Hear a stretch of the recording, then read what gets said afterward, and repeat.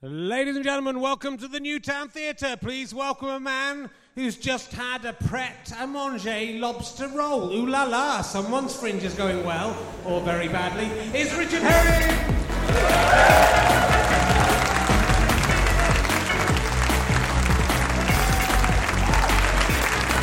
Hooray! Hooray for us! Thank you very much. Well, lovely to see you all. Loads of people in today. 2 for 1. Come tomorrow. Oh, no, you're busy tomorrow for some reason. Welcome to Richard Herring's Lurgy Still Tenacious podcast. Good. Still a little bit ill from the bug I picked up from my child. But I was hanging around with 30 to 50 feral hogs today. They call it RHLSTP. I don't know if that's going to catch on. That's topical. That's topical. Take that, Matt Ford. That's ultra topical, that is. That's so topical, half the people in the room don't even know what it was referring to. Haven't been on Twitter today. I'm not exactly sure myself. It'll date. Good to see Colin's in the front row, or the ghost of Colin has turned up.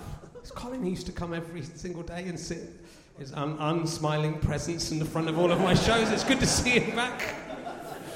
Liam's here as well. That's good to see. So, what's been going on? I've been to see some shows. I went to see the Monsky Mouse Cabaret. It's mainly kids shows I'm going to be recommending. If you're between 2 and 5, you're going to love the recommendations. Yeah, very, very good. I saw Drunk Women Solving Crime. That's quite good. One of them's all right, isn't it? It's all right. I saw a brilliant piece out by the Meadows.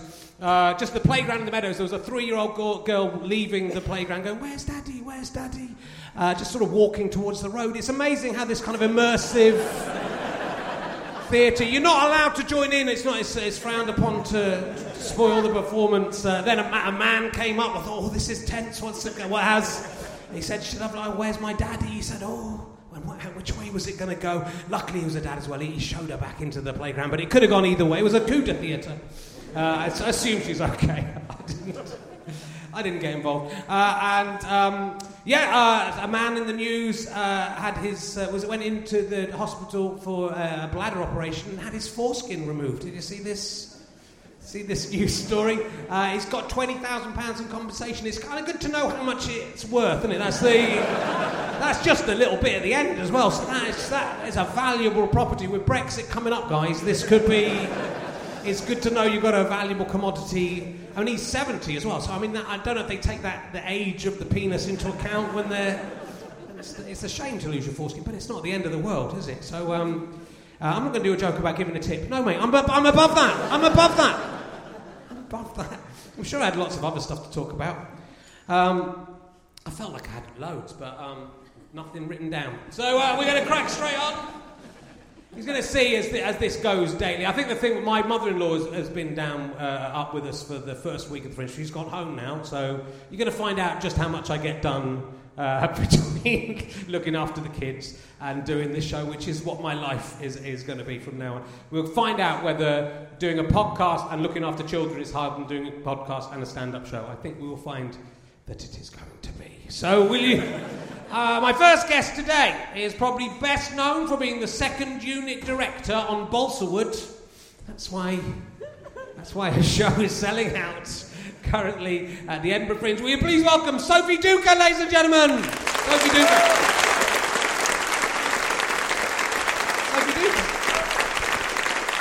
Come in, sit down. Wow, you've come in with your Mac on. I wanted to do it in solidarity because you're still wearing your little zip up. Well, it's nearly a hoodie. It's a sort of jacket. Yeah, I'm wearing a jacket, as you know, because I was at the Commonwealth Pool at the soft play. It's very good. I recommend that as well. With my kids, you have to go do all these things with kids, or you're in trouble. And I kind of underestimated how far away that was from here, and walked in. It's quite humid today. You're very moist. Underneath here. It's not a pleasant thing to look at. Oh, that's all I will say. So I've kept my top on. How are you? I'm well. Good. Amazingly for the Fringe. I'm surprised. I've been doing little shots of Barocca, Echinacea, vitamins, staying away from people. Yeah, that's a good... Well, stay away from me and my children. We are disease-ridden and it's disgusting. So, do you remember much about being the second unit director of Balsawood, which is it claims on your IMDb page? Yes, I was the second unit director of Balsawood, which is a film, not just a product. And that was fun. It was a film that my friend was making, and she asked me to be in it as a second AD, and she also asked me to drive, because they didn't have a lot of people to drive, but I had just learned to drive, and it was not a good idea to get me to drive. But she was not aware of this. Did you wipe out any of the cast? That's the dangerous thing, isn't it? I didn't actually kill any of the cast, which was a big plus for me. But we were driving through like a very UKIP country. Right. I can't remember exactly where we were, but I remember there were a lot of flags, and so I was trying to drive, but simultaneously get as low in the sleep as possible. So your show's going very well, and this is your first show. It's my first show! And you're already the hit of the Fringe. Well, I mean... Well, you must be. You're on my podcast. There must be. If I've heard of you, then something must be going on. That's what I'm saying. I'm very much... your show's called Venus? It is. Venus. Is it about the planet Venus? It is not. Okay. It is not about the planet Venus. It is not about shaving or tennis. It's about... Which a lot of people do think it is. I'm very... I had a preview, and I was like, oh, Venus, you guys are probably wondering what it's about. And this woman was like, is it about classical mythology? I was like, I'm so sorry. It's about... it is kind of about mythology. It's about the mythology of black women, in a way. Which sounds very, very heavy, but is quite fun. Okay. Yeah. Well, look, if we can get tickets, you're selling out extra shows? I'm so sorry, not yet. No. Not that I'm aware of. That will come. So, there's quite a lot to talk to you about this, but your family from Ghana? Yes, so my dad's from Ghana, my mum's from Cameroon. I have lived in Ghana for 2 years when I was 4 to 6, and my parents said I was going on holiday, and then left me in Ghana for 2 years. They abducted me. I've got like a stronger connection with Ghana than Cameroon, but it's generally West Africa. Yeah. I was interested. You grew up as in a quite religious family in various ways. Was it you were brought up as a Catholic? Yes, I was brought up as Catholic. I had my first Holy Communion, but not confirmed. Very much attending on Facebook for Jesus. My family are very I've got lots of different Christian sets, so Seventh-day Adventists and basically one of my aunties is essentially in a cult, but a very religious Christian family. And so when did you lose? You presumably had your faith as a child, and how old were you when you lost your religious faith? I think I just misplaced it. Yeah. I don't really care if there is a God. I'm just a sort of indifferent agnostic. I don't know, when I was little I was like, yeah, this makes sense, believe in God, I'm really cool with it. But then I think there was just a point where I was like, it's not really checking out. You don't get the responses quickly when you do the prayers. It's true. I reckon God, if there is a God, the response he would hate the most is not caring if there's a God. That's going to hurt him. I mean, hating God, not believing in God, but just not caring about. Yeah, I prefer his You're going to get the worst punishment. If he's there, you're getting the worst punishment available. I tell you, if I was God, I'd have a special place for people who didn't care about me. The Edinburgh Fringe. Yeah, probably. This could well be it. I often wonder whether my life is already some kind of hell I've been consigned to. I'm having a wonderful time. And you went to Oxford University. I did. I'm so sorry. I went to Oxford University. As did you? I did. I'm not sorry about it. I'm delighted. Okay. I worked very hard. I got two A's and a B. I deserve to go. Lovely. Yeah. I got 3 A's, but well done you. Yeah, I got 3. Actually, I got 3 A's as well. You got 3 A's? I got a B in a year and I got 3 A's. It's so long ago. I got what O levels did you get? Oh, none. Bad luck. 8 A's, 2 B's and a C at O level. Remember that properly. What'd you get for your GCSEs? I got... Yeah. Is this important? What I got? Yeah, it is important. Okay, this is basically the conversation you had in the first term at university, isn't it? Over and over again. So I got all A's and no stars because I'm a swot. All right, you're cleverer than me. Also, well, I read you wrote an article for Charwell magazine, my paid newspaper in Charwell that you wrote for. Saying you were one of only 24 students in 2008 who identified as Black African.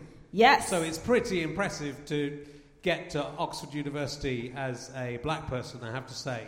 Well, thank you. Just for that was the criteria. Just for the prejudicial.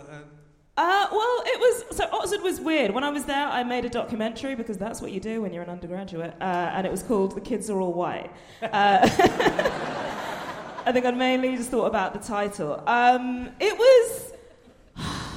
I think it was weird because at the time, like, there was a lot of expectation. People were like, "Oh, you're at Oxford and you're studying English," and all my relatives were like, "Why are you studying English when you already speak English?" And I didn't know. I also studied modern languages, by which I mean French, because it was called modern languages, but it was just one modern language, and the language was French. So I speak French. Yeah. And there weren't a lot of black kids. There weren't a lot of black kids speaking French. No. In Oxford. Yeah. Good. Did you find it? Because I was just a comprehensive school kid, and I found it quite intimidating and prejudicial towards me. And I was just from Somerset, so. But you do get very tan. I think it was weird because I do apologise now, but I did have an amazing time there because of the amount of stuff you can get when you're there. Like, there's so many people that are really, like, into what they're doing, like, really super intelligent. But there was, I got involved, I ran in with a bad crowd when I was in Oxford.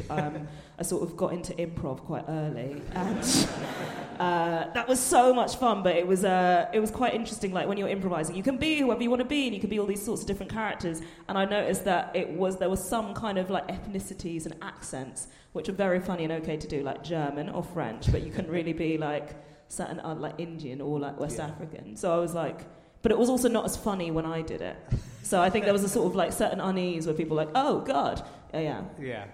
That's interesting. But was everyone trying to be your friend there as well? Was everyone like, was that element of students trying to have the one black person having in the their one black colleges, friend so that they could use in their anecdotes? I was getting applications all the time.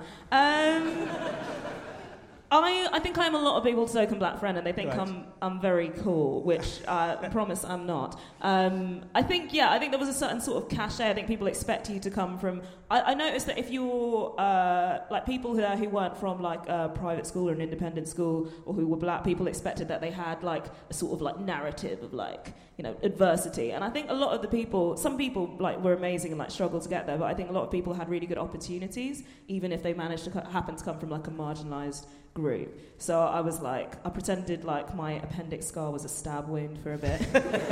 But I've really been very lucky. Yeah.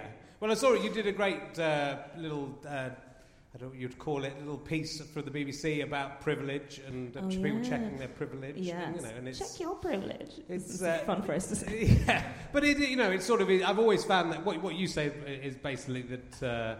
But that often privilege is used as a stick to beat people with, in the other direction, isn't it? It's sort of like, but pretty much anyone who's got access to a laptop computer, who's watching the internet, for example, who's on Twitter commenting on something, is already in a fairly privileged position. Yeah, I think pretty much everyone listening to this podcast is back in some kind of privilege. Yeah, I think it's. I think people kind of. I think. People like kind of sometimes have their thing that they've got a chip, like say they're working class or they're black or they're queer, and they're like, I'm beyond reproach. They're just like, no one can criticize me, I've had a hard life. And like obviously people have had hard lives, but it's like rare that someone like in every single instance has had barriers towards everything. Yeah. And those people are usually the ones that are pretty humble, going out there doing the work. So I think everyone just needs to be kind.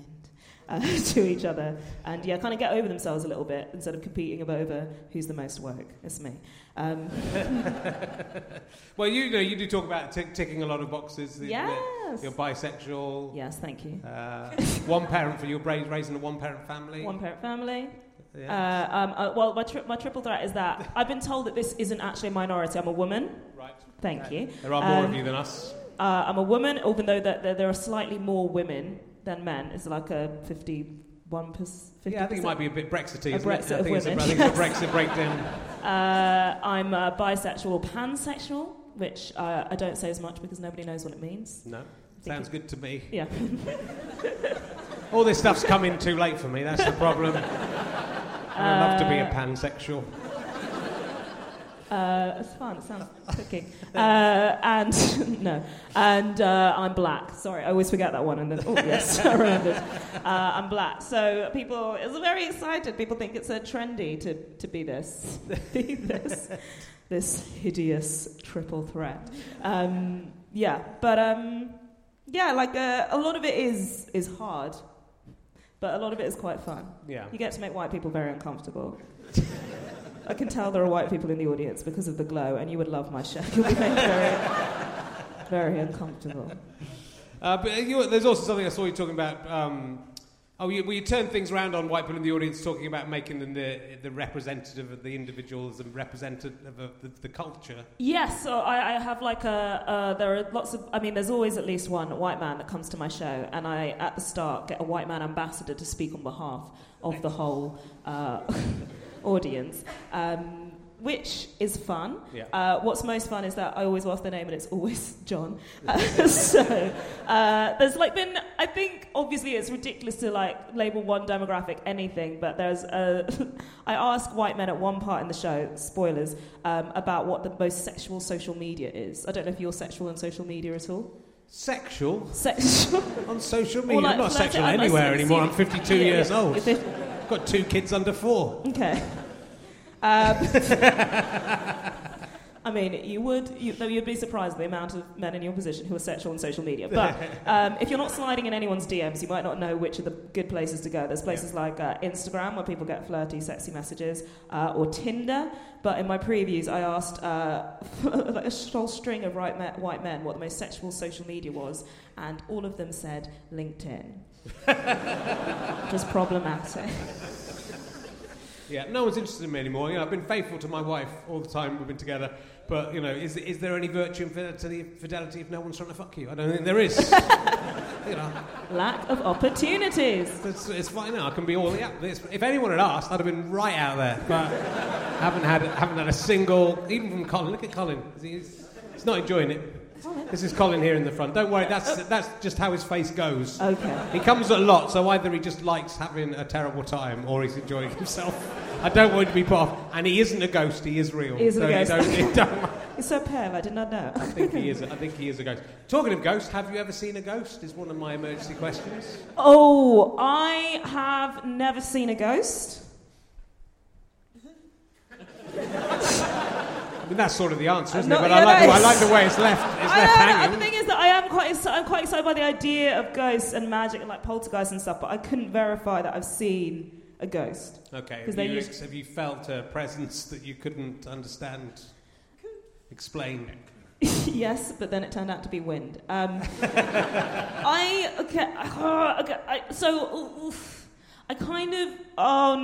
just said I didn't believe in God and everyone thought I was cool, and now I'm going to be like, but I do believe in magic. I kind of feel there's I went camping recently to get away from it all because I'm very stressed, and I went camping and I was in the woods and I felt like there was a sort of like old Mother Willow figure. Are you familiar with the old Mother Willow from Pocahontas? Well, not really. Could you explain? She's a tree that talks. She's a discarded ent, and thank you. No one's as cool as me. Lord of the Rings. Anyway, so I just felt like the trees around us were sort of protecting us, and I had to sort of acknowledge the trees. So I did a weird ritual that I made up in my head of walking round the tent and sort of why am I telling people this? Oh God. Okay, I sort of lick the tree. Okay. Yeah, that's fine. Is that a ghost? It's not ghost, is it? But it's I felt like the trees were protective trees. I might have been going a bit... Having heard that story, I'm surprised you haven't seen a ghost, is what I'm saying. Because the kind of people who've seen ghosts, that's the sort of other stuff they get up to. I was once so lonely when I came to London and depressed when I was in London. I walked across Clapham Common and I hugged a tree just to feel another living thing against me. Okay, hugging trees is amazing. Yeah, but it wasn't in that situation. It was tragic. I didn't go any further than that. I respected the tree was unable to consent, and even in 1990 I knew that was a thing. I like hugging trees, especially when you're on a run, because they're very grounded and you can sort of feel connected to the earth. I have a question for you. Good, okay. Do you know what ghosting is? Ghosting? Yeah. Well, that's when you... Because you're not very sexual on... I mean, I used to be incredibly sexual, but... Because that's when you've had sex with someone and then you don't return their calls or don't ring them, yeah? Yes. Yeah. I mean, that is what it would be translated into Olden's, but yeah. Okay. It's basically when you make like a cameo in someone's life and then you sort of fade into the background, So do you believe in that? Do I believe? Do you believe in doing that? Is that a good way to behave? Yes, I have ghosted people. Yeah. I'm hoping to ghost people this Edinburgh Fringe, but it's very... It's sort of weird because it's horrible when it happens to you, but you don't notice when you're doing it to other people. It's sometimes the easiest. Well, you're in a conversation with someone and you just get so distracted that you just sort of float off. Do you think is this about to happen to me? Sophie, am I about to just look away at Colin and come back? Oh, she's gone. I've got another guest, so I'll be fine. I'll ask you another emergency question, unless she's gone as well. That would be terrible. Who do you consider... I won't ask you that because I'm not sure that you're old enough to remember that. Thank you. Okay, I'll ask you this. This is a nice question to ask. If you had to be in a human centipede with two other people, and you were in the middle, but you get to choose which people go in front of you and behind. I don't need to explain the concept of human centipede. No, I'm very familiar. I go to all the good parties. I think at the back end, I don't really care because it's not a nice position. Any reviewer. The front end, I think it would be. Do I have to pick a specific person? Yeah, well, you can answer it how you wish. I mean, I'd like to have a specific person, but if you've got, I don't know, if it's a race of people, I will be very upset with it. I hope it's someone Chinese. Is that no, I mean, the thing is that I'm kind of like, I want them to be vegan. Okay. But I can't think of any good vegans. Sarah Pascoe. That's quite weird for me to say that. I think she'd try and get us through it. Yeah. I think she'd have She would be a good person to have up front. I think, just in terms of trying to raise morale. Yeah. She'd shout in your mouth and wait for you to shit. I think she'd mouth. try and be really chipper and make the best of. I should be really like encouraging, like, Sophie, I know this isn't ideal. As someone who's polyamorphous, is that the right word? Is the idea of teaming up with different human centipedes? You could be in one human centipede and then you could all have sex with another human centipede. With another human, while attached by the face to an ass. Yeah, well, we could be in the middle. I think group sex sounds like a lot of admin. Yeah. I mean, if you're all kind of sort of like a weird, like horrible sexual conga line that is a human centipede, I can't imagine that the sexual encounter would be that fun. But I think sex with more than two other people. Yeah. Look at me being More cool. than two? More than two. Oh, wow. Hey, Colin. glad you came to this, aren't you, Colin? Is it hot in here? Or was that the walk from the Commonwealth pool? Or maybe I think the thing is, if you have a foursome, yes, you're probably just going to split off into two teams. Can we do that, aren't you? What is that? It's a long time since I've had sex. I can't remember any of For you, it's very manageable. You just all link hands and go. Just imagine you split off into teams, and then a threesome, I guess, is sort of like an exciting, like sort of like diamond dancing. Well, like one person's in front and you all sort of follow the moves. Yeah. But any more than that, I think would be horrible. It would be like, it would be horrible. Well, most of us never get to find out, do we, Colin? Ever had a foursome, Colin? Stop inviting Colin for a foursome. Do you want to get involved in the foursome? It's only the fourth day of Edinburgh for me. I can't believe I've already got to this stage, Colin. I'm just trying to scare him off. I like the name. I didn't know much about this night, but you have a comedy night called Wacky Racists. Yes, Wacky Racists is the name of my comedy night. It should say as a disclaimer, it's not actually a night for actual wacky, zany bigots. It's not a night for that. It's a night. It's sort of like platforms comedians of colour, but generally is like trying to improve representation. And we have a one-man white man house band. Okay. They play problematic tunes. They're called the Tone Deafs. And we play games like Pin the Tail on the Honky, which if you ever want to come and play, you'd be more than welcome. Okay, thank you. And is that with London Hughes, who's a previous... Oh, London Hughes is a previous guest on the show. She has said some things that are unrepeatable. Yeah, yes. She's been on my show Yeah, it was... she's very good. She's very good. She's having a good Edinburgh as well. She's having a great Edinburgh. Yeah. Her show's called To Catch a Dick. Yeah. And that was basically what she discussed. She was like, I've lost my voice, I'll just talk about who I've slept with in comedy. Right? She's hilarious. Yeah, she is hilarious. Highly recommended. Okay, I'm going to ask you a couple more emergency questions, and then we're going to see how we go, and then it'll be time for someone else. Time for me to ghost you. Yeah, time for me. Well, you know, I can do some ghosting back. Oh, this is an important question I haven't asked for a while. Have you ever flown a kite? The bird or the... Not like a kite. Like a kite.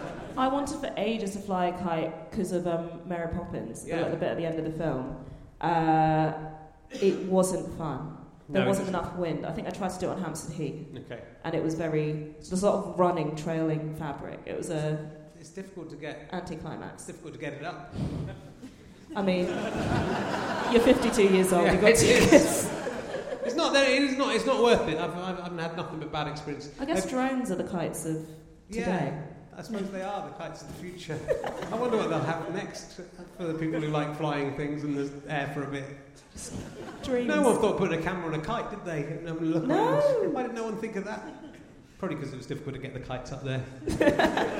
Okay, I'll ask you this question. Would you rather have a tit that dispenses talcum powder? A tit? A tit. Oh, tit, like sorry, yeah. A mammary gland or nipple. Mm-hmm. Or a finger that can travel through time. So you can get unlimited talcum powder out of your breast, just any time you fancy it. Yeah. And it just, there's a... Just unlimited talcum Unlimited, powder. like you could sell it, you could set up a factory, whatever you want to do with it. Or a you finger you'd have to spend it, but it's just every time so it'd take a long time to fill a bottle, but you'd be able to do it.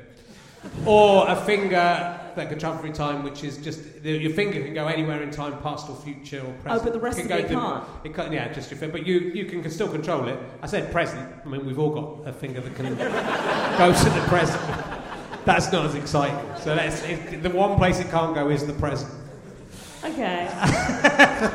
Because otherwise it's just that. But so you go through, there's the vortex. Yeah. And then it goes through, and then it could do something on the other side. Just knuckle deep. Yeah, you can peek through. The mime is not necessary. You can peek through. Yeah. Oh, I can make a little bit hole with my finger. Yeah, so you can have a peek and see what you're doing. Otherwise, you could be just poking anything. That's the choice, and if you choose the finger, I'd like to know what you would do. Absolutely fingering Boudica, yes. Yeah, finger Boudica. I just get involved in lots of historical orgies, but as like a very small... very small part. My finger smells like the Renaissance. That would not be a nice... That wouldn't be a nice That would smell. not be a nice smell, no, they didn't. It was not good hygiene back then. No offence to any Renaissance people listening in via any finger holes that are appearing. I'm just going to go in deep. Oh, God. And then we're going to have one more. I'm going to ask a question that came out of my podcast with Richard Osman. Just check it's not...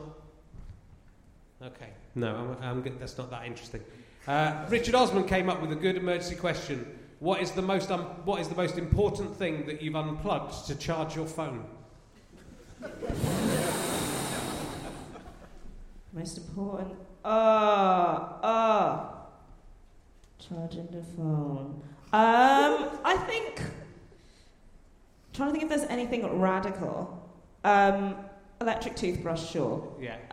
Other people's phones all the time. I think there's always just a moment of fear when you're in a theatre, and there's like in my theatre, which is quite small, this is quite a big theatre, but there are a lot of plugs that you have no idea what they do. Yeah. And you know that people are doing shows that have been working on for months and months and months, and brought them up to the Edinburgh Fringe, and it's really important that the lights don't cut out during that show. But you've got like 19% of battery. Yeah. So you just... I mean, you take a chance sometimes. That's like if you're in a rented house, as you probably are a flat now, then there's often some plugs you think, I don't know what that does. I don't know what it does. But I want to charge my phone. Yeah. And I'm here. I never know if the ones on public transport that say not for public use work. You can, but then the ones on public transport that say only to be used for mobile phones or computers, I reckon you could put other stuff in there. Oh, yeah. You can stick anything there. I think you want to bring that's something. Like a dare. It it's is, what could you plug in? Bring a printer with you. Fridge. Oh. Could do. Set up a little pop-up first class. I'm going to set up a food stall on the next train I'm on. Okay. I like to cook, so I think that'll be a good George Foreman grill. Yeah, that would be nice. So, what have you seen? Any shows you'd like to recommend? Oh, yes, I have. Oh, what have I seen? Okay, so this is a show I saw in previews, but it's amazing. It's called Butch Princessa, and it's by a sort of amazing Venezuelan clown girl. Okay. Sorry, that's a weird description of her. Venezuelan clown girl called Andrea Spisto, and it's amazing. Okay. It's a fun, jumpy show. I saw Kat Cohen. Love that. It's called The Twist Is She's Gorgeous, which is a good title. I really like that. Other than that, what have I seen? I'm a big fan. Can I plug something that isn't a show? Yeah. I'm a really big fan of Ting Tai Caravan. Okay. Oh my god, it's so good. I've been mentioning it all the time in case they have some sort of black card, like Nando's, not a race thing, so that I can go. And it's like happiness in a box. It's the best thing that I do every year. Good, that's a good recommendation. I'm definitely going to go for that one. And tell us when your show is, and I presume you're going to tour this show. I presume? Yeah. Yes. I'm going to tour it. Yeah. It's definitely going to be other places. Where is it in Edinburgh? It is at the Pleasance Courtyard in Below. And it's at 7 p.m. every day, and it's called Venus, which rhymes with penis. That's which is how I'm going to I remember it. Yeah. And Duca rhymes with puka, that's how yes, I'm going to remember Duke like puka, not ducker like fucker. Yeah. Yes, that's right. Or like Duca York for a PG-13. Okay, that's good. Great show. I'll do that with my daughter. Okay, ladies and gentlemen, massive round of applause, Sophie Duca. Thank you.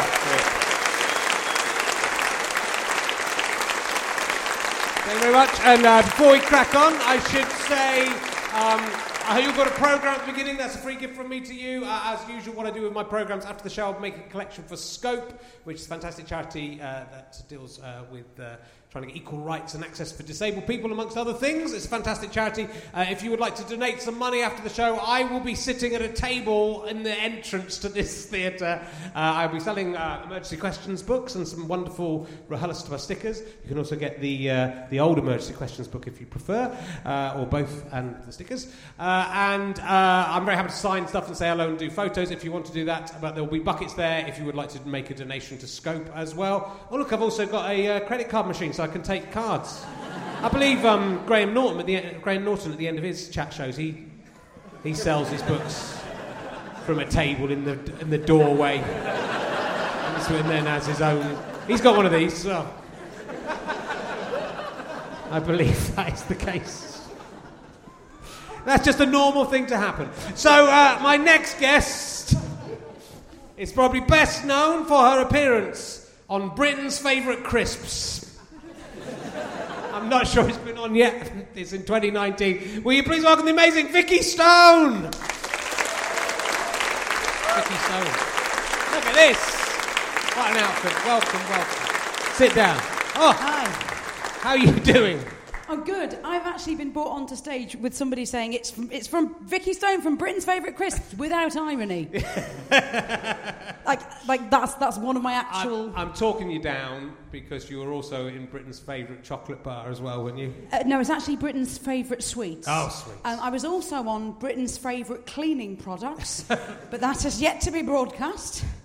We can all look forward to that. Yeah, can you give us any hints as to which might be the favourite cleaning product? Yeah, I think it's bleach. What was Britain's favourite crisp? Britain's Favourite Crisp? Oh, I don't remember. Okay. I don't remember. I do remember Britain's Favourite Cereal. That's not come out yet either. And that was the Crunchy Nut Cornflakes. Yeah, well, that's got to be crunchy. That's obvious, isn't it? Don't need a TV show to work that out, but crisps. Good. So you have done some other stuff as well, which we'll get on to. This is the first time you've been up in Edinburgh for 5 years. Is that right? Yeah, full run. Well, I did. I did a big show, a big one-off show in 2017 with an orchestra for one day, which was marvellous. I'd thoroughly recommend that as a performer, coming in, doing one show and then leaving. But no, this is my first full run in 5 years. Wow, what's brought you back? I don't know. I fancied it, and that's gone now. That feeling. What's the new show called and about? It's called Songbird. It's just a title that I came up with in February. It bears no resemblance to the show at all. So for that reason, I decided to walk on to the birdie song. So then the title's justified, isn't it? That is. It's done. By the tweets, by the way, that is that comes up a lot on trivia quizzes. Yeah. So just for that's by the tweets, the birdie song. Yeah. Just remember that. It comes up on reach number 2. Yes. Yeah. What was number one? I don't know. Yeah. No, You never remember the number ones, No. do you? That's what they say. You went to Wells Cathedral School, which is near to where I grew up in Cheddar. I did, yeah. My sister works at Wells Cathedral School. Do you know Miss Jill Edmonds? Do you know Jill Edmonds? I don't. I'm sorry. No. Wells Cathedral School is a. I went there because it was a specialist music school in parts, so I went there to play the flute. Yes. As a child. I mean, you can play a lot of instruments. I wasn't aware that the flute was. You were an expert on the flute. Yeah, I wasted my childhood playing the flute. Can you still pick up a flute and get a tune out? I've played. What I tend to do now is I play the flute for a laugh in pantomime. So I tend to put it in the middle of a song. I normally play a baddie in panto. So I just decide to put a ridiculous flute solo in the middle of a panto. It's not something nice to have up your sleeve, isn't it? I think surprising it's, skill. Yeah. People always think I'm miming as well. Why would I do that? Why would I insist on miming the flute in a pantomime? It would be good. That would be a good thing to do. And you're also very good at rounders. I'm yes, actually. Has that come from Wikipedia? Yeah. Yeah, one of my friends... Oh, God, no. I've got a mate of mine... me and a few friends constantly update people's Wikipedia. So I'm really good friends with Helen George, who is one of the Call the Midwife cast. And I put on her Wikipedia that she used to be a lower leg model and was featured... she used to model flight socks in Innovations magazine, which is all well and good until Philip Schofield asked her about it on This Morning. And so is it saying that I'm some sort of rounders thing on my... like something like... It said you were a brown star at rounders. Yeah, that's not real. I was suspicious about the brown star. I didn't fall into the trap of... So that's me and my mates. We also managed to bring up, again, when Helen was on... She was being interviewed by Chris Evans on BBC Radio 2. And we'd put on her Wikipedia that she was a semi-professional long jumper. And he'd asked her about that. So we were a little group of people that ruin each other's Wikipedia pages. That's good. So there we go. That's what I like to see. Have you done a TED talk at CERN? I have done a TED talk at CERN. That sounds like a kind of thing that could have been made up. No, I did it. When I did my song about Brian Cox, all the science in it was correct enough to alert the people at CERN. And genuinely, about 2 days later, I got a phone call from someone at CERN saying they always have two arts talks. And it was me and Imogen Heap. Wow. And so we went and did a TED talk at CERN, and they built this stage on top of the Large Hadron Collider out in France. It was really cool. We went out there for a week, and I found myself in a nightclub singing one of Imogen Heap's songs in her face. Are you allowed to have a go inside the Large Hadron Collider when you're there? They just let you into the control room and allow you to press anything. It's great. Yeah. Oh, that's a shame. Well, here's some other unusual facts about you that I'm not sure how many of these are true, but I got these from Chortle. That doesn't mean that it's necessarily true. No. You were backing singing for Elton John? Yes. That was my first job. Was it? Yeah, I went to the Royal Academy of Music, and Elton John was doing an orchestral tour, and he tends to use recent graduates for jobs like that. Nice. And there was a load of us that went on tour, so we did Wembley, NEC, and the Albert Hall. Wow. For our first job. Did you get to hang out with Elton backstage? A little bit. There was a situation at Wembley where he came around and sort of thanked everybody, and I could see him coming, and I sort of had my question ready, and I wanted to ask a question that maybe made him remember me or something, and he had this little dog with a all-access pass on him, and AAA dog, and so I decided I thought I'd try and befriend him via questions of the dog. So I said to Elton John, I said, does your dog travel well? And he said, yes, thanks, he's only had a shit on the plane once. And he moves on to the next person. Yeah. And the next person is my friend Adam, and he asks Elton John if he could possibly have a go on his piano. Elton calls someone over and goes, this guy's doing the sound check tomorrow. And I was like, I asked the wrong fucking question. I asked a question about dog shit, and my mate is playing the sound check at Wembley. Oh. Yeah. All right, here's another one. You've done 2 theatrical private theatre performances for Andrew Lloyd Webber in his private theatre. Yes. Andrew Lloyd Webber's house is called Sidmonton Court, and he had the village church moved into his garden and turned into a theatre. Wow. How did the vicar feel about that? Annoyed a bit. I mean, it's a nice little theatre, but that's a strange thing to do, isn't it? So, physically moved? Yeah, physically moved. So he's got what was a village church in his grounds. It's now a theatre, and he tries out shows there. Yeah. Yeah. It's a good thing having loads of money, isn't it? Must be nice. Yeah. Must be nice. You had a non-sex role in a gay porn film. Yes, I did have a non-sex role in a gay porn film. Yes. Are there any non-sex roles in a gay porn film? Yeah. Okay. So this is a long time ago. I was about 19, and I wasn't shown any of the script. I was just told that I was playing the girlfriend of a guy, and that was it. And we were in this. It was a scene shot in a gay club, and my lines were, "You've been a long time in the toilet. Your pint's getting warm."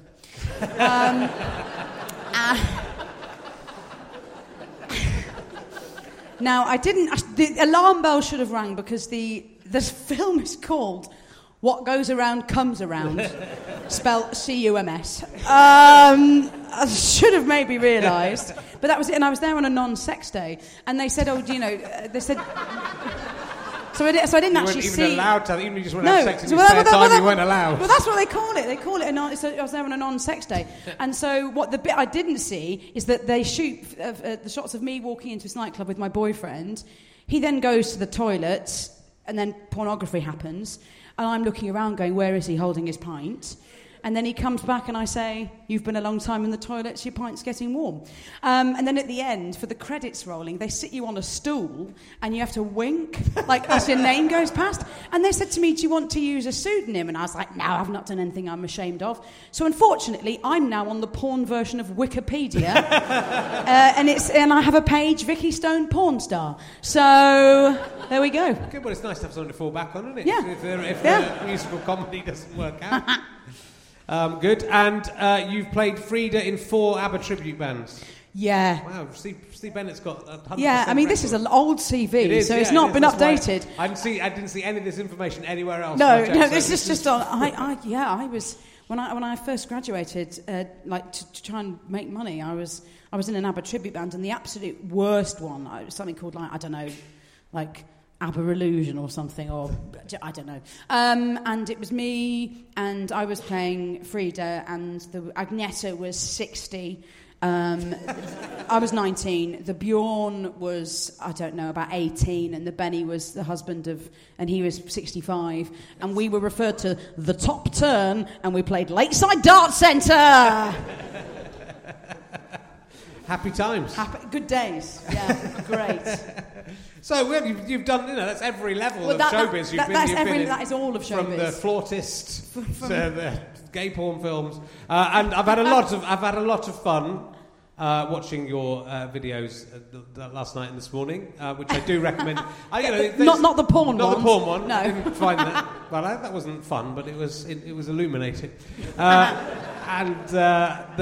It's always the problem with it. We can't really describe what goes on. But I would say I've really enjoyed Unsolicited Pictures is a fantastic song.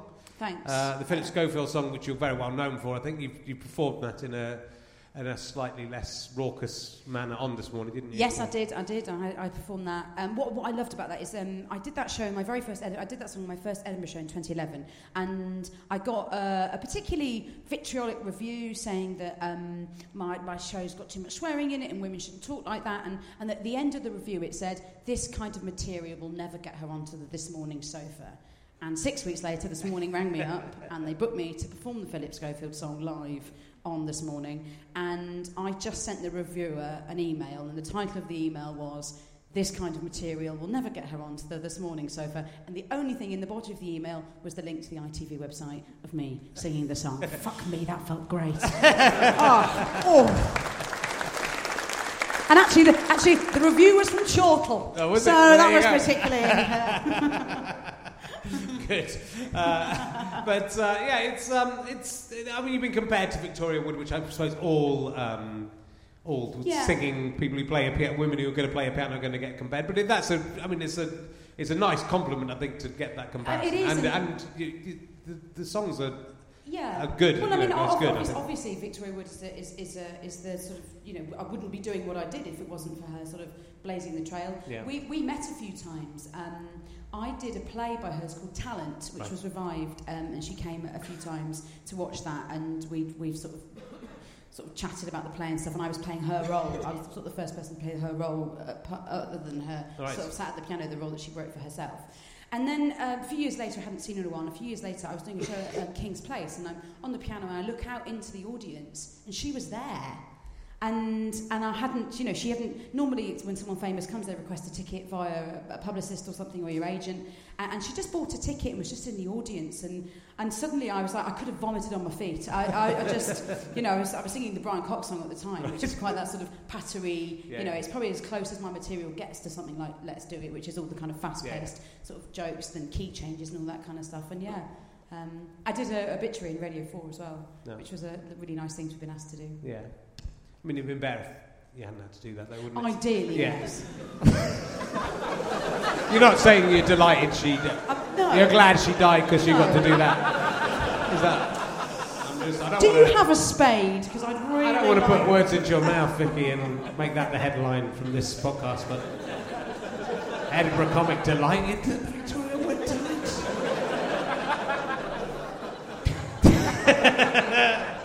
The one about the drinks cabinet is also very well worth... There's about your mum's drinks cabinet, and it's a very nice bit of observational comedy, but really done brilliantly in the song as well. It's really just so... I mean, it's annoying when people use talent, I think, in comedy, because I don't think it's fair. If you've got talent, then go do something. Do something else. Don't do comedy. That's my plan. Yeah. I have got an exit strategy. It's all right. But, and you've got a lot of letters under your name, which I wondered if you'd ever thought about putting into a song. Because you've got PG, DIP, RAM, LRAM, ARAM. Yeah. But that'd be Pug, Dit, Ram, Laram, Aram, which sounds like a song lyric. It does. Oh, I like to put a ding dong on the end.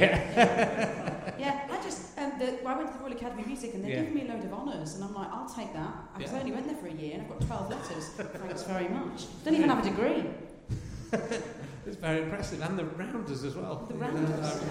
I actually was rounders captain at school, so I think that's why they keep taking the piss and adding that to my Wikipedia. A little bit of truth in there. I keep deleting it. It's like Russell Kane's age on Wikipedia as well. Honestly, it keeps changing. It gets changed back every day. So someone's got that job. I feel very sorry for them. Let me ask you some emergency questions. Russell is 25 years old, and you know. Parts of it, probably. I'm going to ask you some emergency questions from dates to see if I've still got it, because Sophie's made me seem inadequate as a datee. Here it is. This is a good idea for a date. This is a good date question. I like your hair. It's a good thing to say on a date, fellas. Don't stick with me. I'll see you right. But what was your most disastrous haircut? I've had several. About 5 years ago, I got a perm.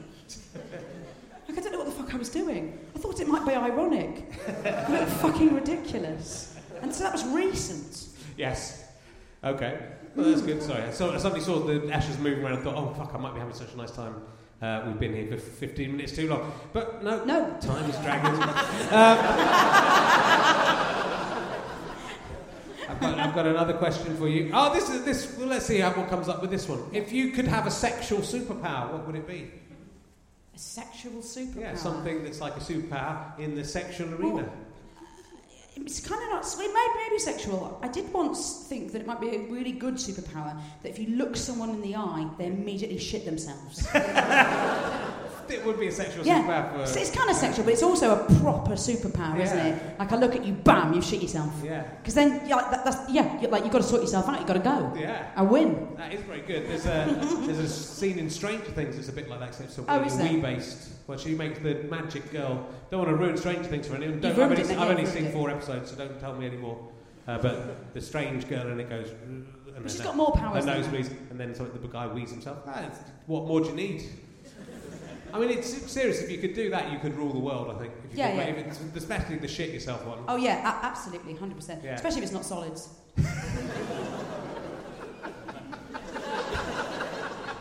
Now, usually I know how people are going to answer this question, and I don't know with you. Okay. Have you ever seen a ghost? Yeah. Ah. Well, yeah. I used to live in an old house, an old flat in the Docklands, and there was definitely a ghost. That I don't remember what kind of format it was in, but would the song "Do You Know the Way to San Jose" would just randomly play out of nowhere. Right. Yeah, I think it was like number 4. It was in a CD player. It was like number 4 on the CD. Yeah. So I decided that we had a ghost that really liked "Do You Know the Way to San Jose." Or a broken CD player. Or a broken CD player. player. One of the two. Yeah, I think it's a ghost. Yeah, it could be a ghost. Yeah. That's good. Yeah. See, I was right, because that's sort of not a ghost. I would have said you hadn't seen a ghost. But there's basically mental people have seen ghosts, and sane people haven't seen ghosts. That's why I'm not sure. I'm not sure which side of that divide you fall on. I think it was a ghost. Okay, you're mental. Look, I do enjoy the work of Derek Okora. Good. So you should.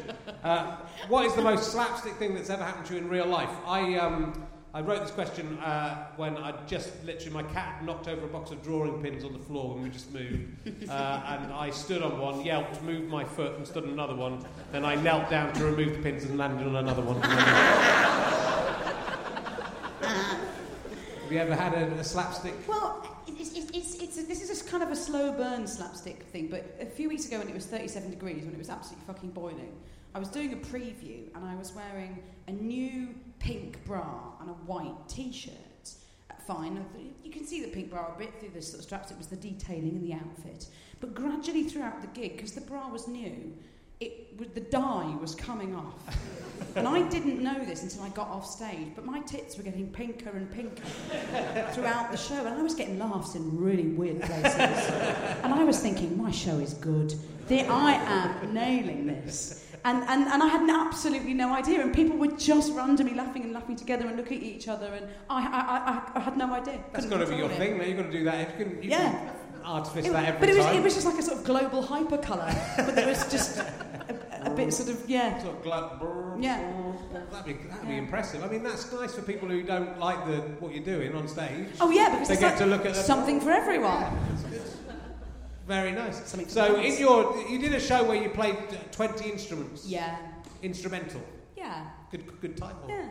Thanks. But which was like your maybe the most successful show, is that fair to say in terms of? I don't know. I mean, I just decided to do a different type of show. I borrowed loads of instruments from people, and I told the stories of how their instruments and how they borrowed them, and I also used it to underscore the show with a loop pedal, so the scoring was constant. I just wanted it to make it a bit sort of halfway between stand-up and theatre. Yes. You know. And it was hard work. Yeah. Yeah, and in a fringe situation where you've got 15 minutes to change over, it was a nightmare. So this year I'm not doing that. I've just got a piano and a couple of tambourines. Which of the instruments that you play are you worst at? The accordion, I'm really bad at. I mean, is it possible to be good at the accordion? Yeah, because I think it sounds pretty shit even if you're great. Yeah. So yeah, and I've got a really crap accordion as well. So everything's against me on my accordion playing. Yeah. And are you touring the Songbird show as well? I am. Okay. I'm touring from the 13th of September to the 26th of October. Fantastic. Well, and where can we see you in Edinburgh? The Pleasance Courtyard, 7 p.m. That's fantastic. And is there more TV coming up? Britain's Greatest?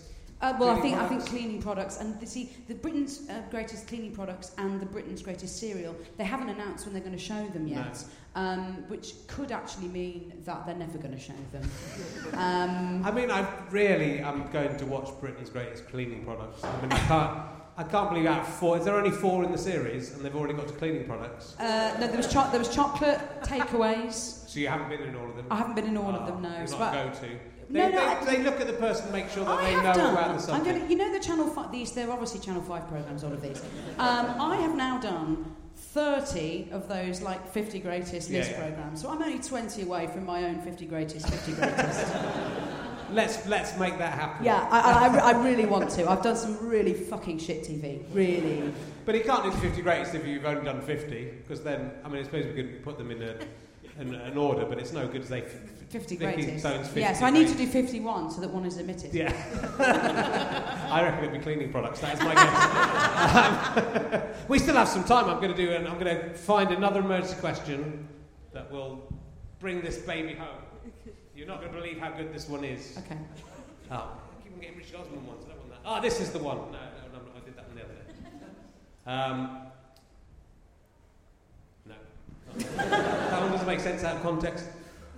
What is the most selfish thing you've ever prayed for, and what do you think God made of your self-centered request? Have you ever prayed for anything? Are you a religious person? I'm not a religious person. Were you ever religious? No. Have you ever been like, in a situation where you're about to die and go, please God, if you let me get through this, I will believe in you? On stage in a stand-up Yeah. sense? Yeah. There's been many a gig with 4 stag do's in, and then after 36 people are thrown out, you're like, my prayers have been answered. Yeah. Yeah, I mean, I went to Wells Cathedral School, Yeah. so I end up. I mean, I like a hymn. Oh, I'll have a good sing, Yeah. but I'm not a God person. But I will do the descants to all carols. That's where I am with religion. The other day, when I had this, the bug I've still got, I was taking Lemsips, and I knew there was a lot in my bag, but they were all strewn around my bag, and I couldn't find one. And I said, But God, you found God? Well, I said, God, if you can just make sure there's a Lemsip in here, if you let me find a Lemsip, I'll believe in you. Yeah. And I did find a Lemsip. I didn't believe in God, though. I tricked God. I tricked him. I think I may have once asked God for help finding a parking space in Soho. Okay. Because that's notoriously hard. It and is actually, difficult. I did find one right outside the Soho Theatre. So that's. I had a religious friend who, and my friend was in the car with her, and the exact same thing happened. She was religious, and she prayed for a parking space, and one appeared. So that's all the evidence we need. That's the same. That is what you believe. And the same religious friend. I was living in Balham at the time. I was a bit depressed, and I just passed a house with a sticker in the window said, "If you ask God, He will reward you," or something like that. And I said, "All right, go on then, God." And then about 5 minutes later, that religious friend rang me up and said, "Do you want to come to a carol concert with me?" And did you sing the descant? Yeah, I went to the carol concert, and it was one of those really weird Alpha Course churches where they wear suits and you feel like you're about to be abducted. It made me think, if this is religion, I want no part of it. Thank you, God. Thank you, God, for making me see that. It's been lovely having you on the show. Thank you so much for coming in. Do go see all the shows of all these fantastic guests we're having on, and do come and see this show when it's full price, please, on one occasion, or at least give some money to Scope in the Bucket on the way out. Ladies and gentlemen, Vikki Stone! Vikki Stone! We're back tomorrow with Jane Addams and somebody else fantastic as well that I can't think of at the top of my head. We've got John Robbins later in the week, got Richard Osman next week, Tommy Tin, and there's loads of people coming up. Go to richardherring.com/RHLSTP/tour, and you can find out about forthcoming guests. Please come again, please tell your friends if you've enjoyed this here in the theatre, or if you're at home, and do come and see the other guests as well. I'll be out in the doorway like Graham Norton. I'll see you in a sec. Thank you very much. Goodbye. Thanks for coming.